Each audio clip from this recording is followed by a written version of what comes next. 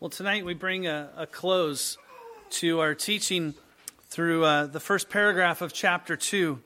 And really the first paragraph has been looking at the attributes of God.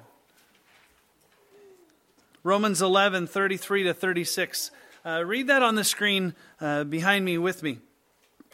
Oh, the depths and the riches both of the wisdom and knowledge of God. How unsearchable are his judgments and his ways past finding out. For who has known the mind of the Lord, or who has been his counselor, or who has first given to him, and it shall be repaid to him? For of him, and through him, and to him are all things, to whom be glory forever. Amen. If you think about where we've come, we laid the foundation of Scripture is our source that we go to. Scripture reveals God as he has given his own revelation, and we see that he alone is God. He exists in and of himself. He doesn't change. He's incomprehensible. He is a spirit. He is infinite in every way and sovereignly acting and directing every creature. Last week we saw that he is absolutely loving and absolutely merciful. Tonight, as we look at these truths, I want to ask two questions. Some people may say, well, those are big questions. One, does God send people to hell if they have never heard of Christ? It's a big question atheists throw out. Does God send people to hell if they have never heard about Christ? And secondly, does God hate sinners? Or as we often hear, God hates the sin but loves the sinner. Tonight we will see, I believe, what the Scriptures teach us on those. As we've been walking through paragraph 1, look at the whole paragraph with me. Again, we're just grabbing one section, so it's good to keep seeing that context. The Lord our God is but one only living and true God, whose subsistence is in and of himself, infinite in being and perfection, whose essence cannot be comprehended by any but himself, a most pure spirit, invisible, without body, parts, or passions, who only hath immortality, dwelling in the light which no man can approach unto. Who is immutable, immense, eternal, incomprehensible, almighty, every way infinite, most holy, most wise, most free, most absolute, working all things according to the counsel of his own immutable and most righteous will for his own glory. Most loving, gracious, merciful, long-suffering, abundant in goodness and truth, forgiving iniquity, transgression, and sin, the rewarder of them that diligently seek him. And here's our section tonight. And withal most just and terrible in his judgments, hating all sin, and who will by no means clear the guilty. The writer of Hebrews has written through the inspiration of the Spirit, and it is appointed for men to die once, but after this, the judgment. Every single one of us who walks the face of this earth, or who has walked or will walk, we have a life. It is a life that has been given a number by God himself. And when we die, we face judgment. It's been said that everybody will meet God, either as Lord or as Savior. As we think about this paragraph, we think of what does the word just mean? It says that he is withal most just and terrible in his judgments. And I would maybe give this as an analogy. Just and righteous are often kind of used interchangeable. And righteous means to always do what is right. And the words that we see righteous and justice have a root in kind of holiness. And it literally means to be straight. That his judgment is straight, that he always does what is right in accordance to who he is. We think about how he always does what is right. In accordance to last week, he always does what is right in his mercy. But also this week we see he always does what is right in his justice. Psalm 119 verse 37 says, "Righteous are you, O Lord, and upright are your judgments." Nehemiah 9:33, "However, you are just in all that has befallen us, for you have dealt faithfully, but we have done wickedly." Nehemiah confesses that God is the one who is just, even in his judgment. As we think of this, it's difficult for us because in our court of law in America, it is based upon the evidence that is presented that the judge or a jury makes their decision. And sadly, sometimes they can get it wrong. But does God ever get his judgments wrong? No, and it's always straight because why? What's another attribute that comes to play in this? He's omniscient. He knows all things. He's not left with only part of the story or what one person has presented. He knows all things. Kids who have been kind of working through the catechism. Does God know all things? Joshua, can you finish that? Yeah, nothing can be hidden from him. And so that's how his judgments and his justice can be right, because they're always right. He always knows the facts, and he works all things according to his holy will. His judgment is always straight. In his justice and his mercy, it is always right. But we also see in this sentence that his judgments are not just, but they're terrible.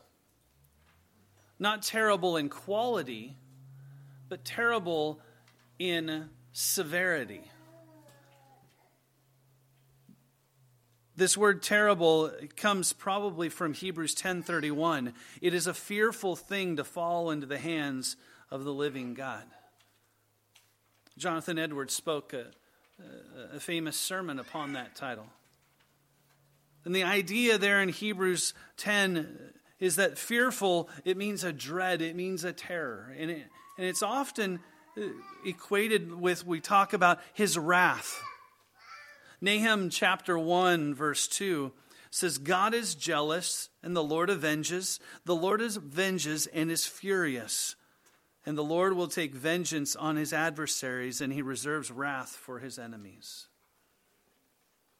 This is sometimes an attribute of God that just can make us feel a little uncomfortable. First of all, we're sinners. But also we want the God of our own making, our God of our own liking, that we feel more comfortable with. But even in the midst of the Ten Commandments, the Lord is speaking and saying, "You shall not bow down to them nor serve them," the graven images. He says, "For I, the Lord your God, am a jealous God." And notice how he enacts his judgment. "Visiting the iniquity of the fathers upon the children to the third and fourth generation of those who hate me." We see that his wrath has lasting. In Revelation 6, I saw this earlier today as I was studying this. Revelation 6, often we think of the Lamb in Revelation as this beautiful, spotless Lamb. But look at verse 16. The judgment of God is coming, and they're trying to hide behind the rocks. And it says, "Fall on us and hide us from the face of him who sits on the throne and from the wrath of the Lamb." I'm not a shepherd, but I don't see lambs as a wrathful being. But when we understand what that lamb is in Revelation, that is Christ, that he is King of kings and Lord of lords, we see that his wrath. For verse 17 says, "For the great day of his wrath has come, and who is able to stand?" The severity of his judgment is great. And often people will try to say, well, it's not really that severe, or it's just figurative. Hell is a figurative place.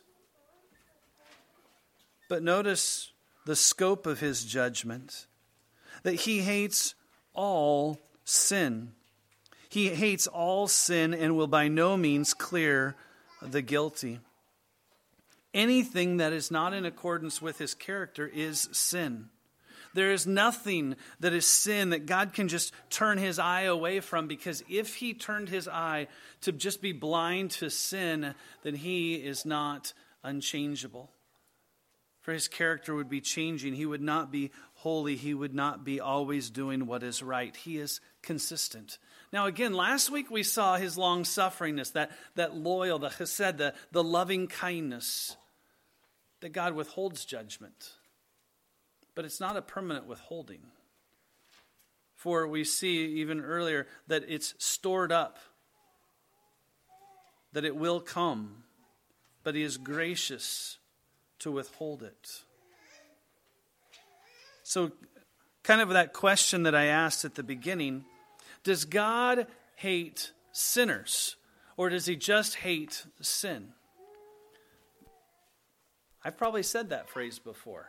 God hates the sin, but he loves the sinner. Yet look at Psalm 5. The boastful shall not stand in your sight. You hate all workers of iniquity. You shall destroy those who speak falsehood. The Lord not just hates, he abhors the bloodthirsty and deceitful men. It's not speaking of their actions. It's talking about them as a person. Because of their actions, God hates them, that his wrath is against them. In Psalm chapter 3, verse 7, it speaks that God has broken the teeth of the ungodly. Now, there's a bit of a figurative speech there. But God does hate the sin, and because that sin has affected the person, his wrath is poured out not just on the sin of the person, but upon the person as a whole. Tomorrow when I send out my email, I'm going to share a video of David Platt actually hitting on this topic, and spends about 9 minutes, I think, looking at this in an amazing way that I don't have time to hit on, because it goes into another topic of the confession. But yes, God hates sinners and the sin. But what about those who have never heard of Christ? Is God just to cast them into hell forever, who have never heard the gospel? Greg Laurie with Harvest Crusades was asked this question, and I watched the video of him answering it, and he kind of answered it, but I think was kind of ashamed to answer it plainly. Because, listen to my words carefully, technically, those who are innocent do not go to hell. The problem is, none are innocent. Do you hear me? God would be unjust if he sent an innocent person to hell. But the thing is, there is no innocent person, because we see in Romans 1,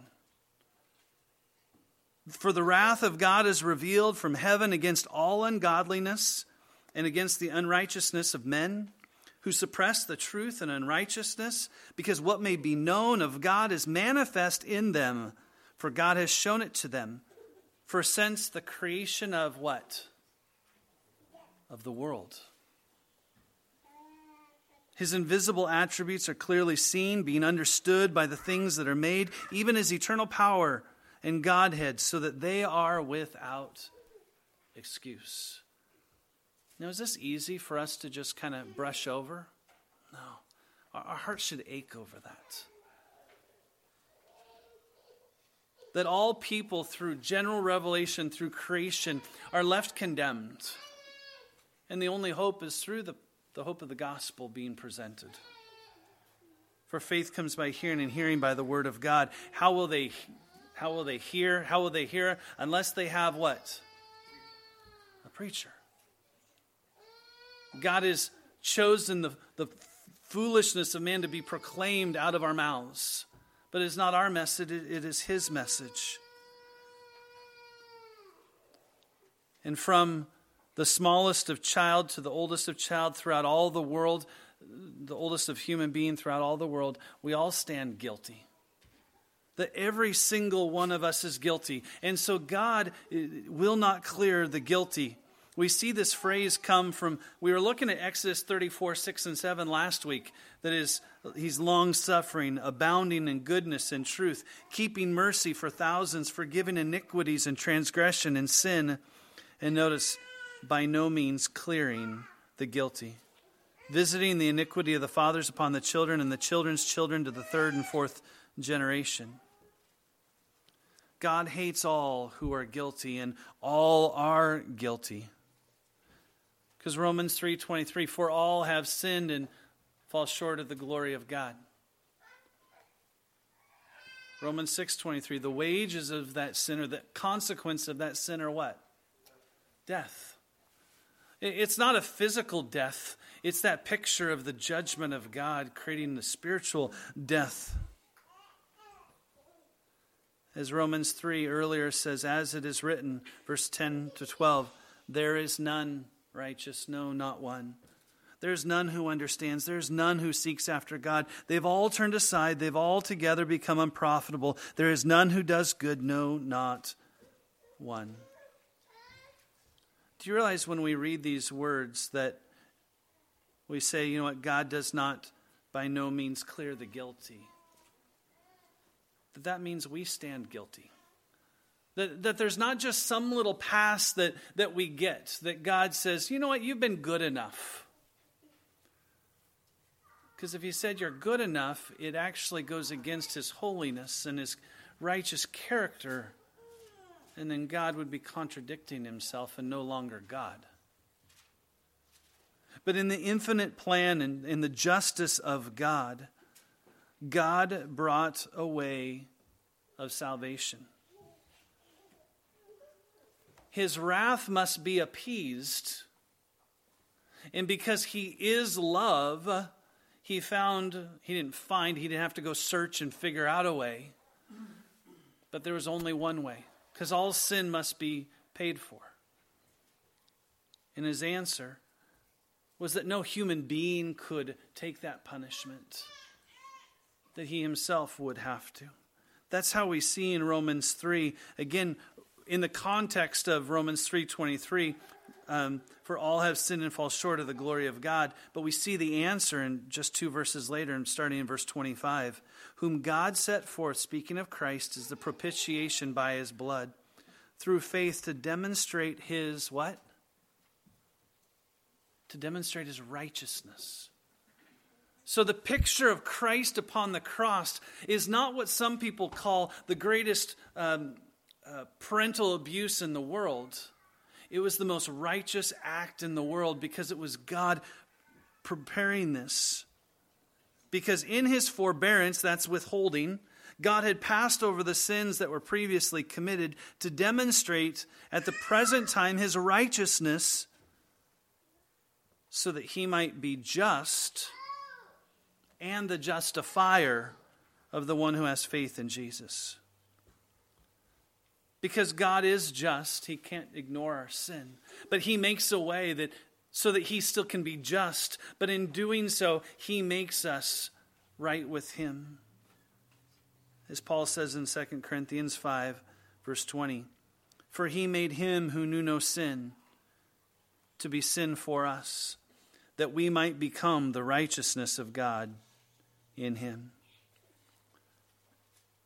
There is no way that we can be cleared by God just turning a blind eye. There's no way that we can be cleared of our sin because God is a just God. His wrath is terrible, and we all stand underneath it. But Christ came into the world to take sin upon himself, to take the curse. And those who by faith receive his gift, we receive his righteousness when he receives our wrath. There is a blood that is spilt for every sin because God is a righteous God. It's either a picture of our own our own blood being spilt out for all eternity, or Christ's blood. And in the midst of looking at the severity and the just judgment of God, there's the beautiful picture of God's great mercy. We'll see this more as we move along through the confession, but that's how God is able to be loving and merciful and just and holy all at the same time. But when we try to take any of that out, God is not all of that, and therefore He is not the God of the Scriptures. We have to keep coming back to that beautiful picture of who He is. I've been challenged recently. We often talk about God is the one who saves, and God pours out His mercy. And God is a great, gracious God, but has that truth really sunk into our lives? Or is it just some intellectual assent that I believe that we're saved by grace alone through faith alone? Or is it something that has truly transformed my heart that changes the way I treat other people? Or am I like the unforgiving servant who's been forgiven a lot, yet I won't forgive others? You see, the justice and the forgiveness of God flesh itself out in a way that we should see it in our own lives. How do you see it in your life? Do you see it in the way that you love other people?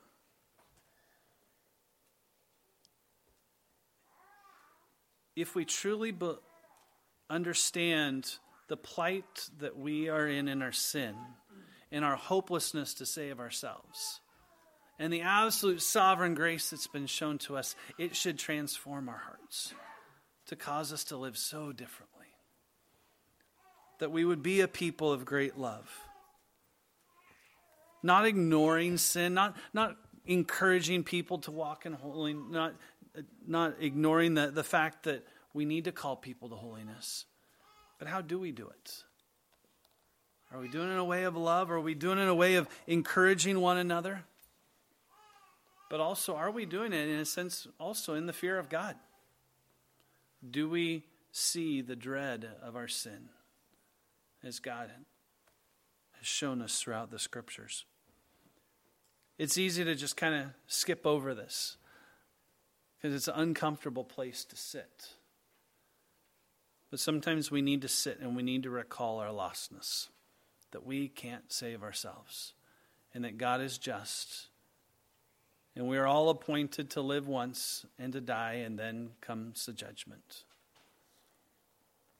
I pray that through faith we would be a part of God's family, to find forgiveness in Christ and not the judgment of Christ upon ourselves. In response, as we turn to the Lord in prayer, I think this should also cause us to consider our own sin in the areas of confession. Think of the Lord's Prayer. Confession is a big part of that. Forgive us our debts. We can sometimes skip over that and maybe unknowingly teaching ourselves that, hey, I don't really have anything I need to confess. And maybe tonight, as we're spending time in prayer, maybe there's a time that you need to spend in personal, private time confessing to the Lord. Recognizing His wrath upon your sin.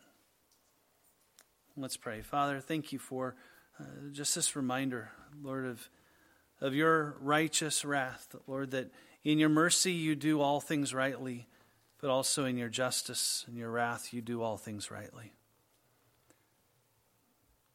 Lord, you are the one who has provided an answer to our sin problem. And Lord, it is not in and of ourselves that we find hope, but it is in Christ alone. Lord, I pray that awe and fear and wonder of you would continue to come upon us. That we would stand amazed in the love that you have shown in Christ. Lord, change our hearts. Give us hearts of repentance. Give us hearts of humility as we walk before you. We pray in Christ's name. Amen.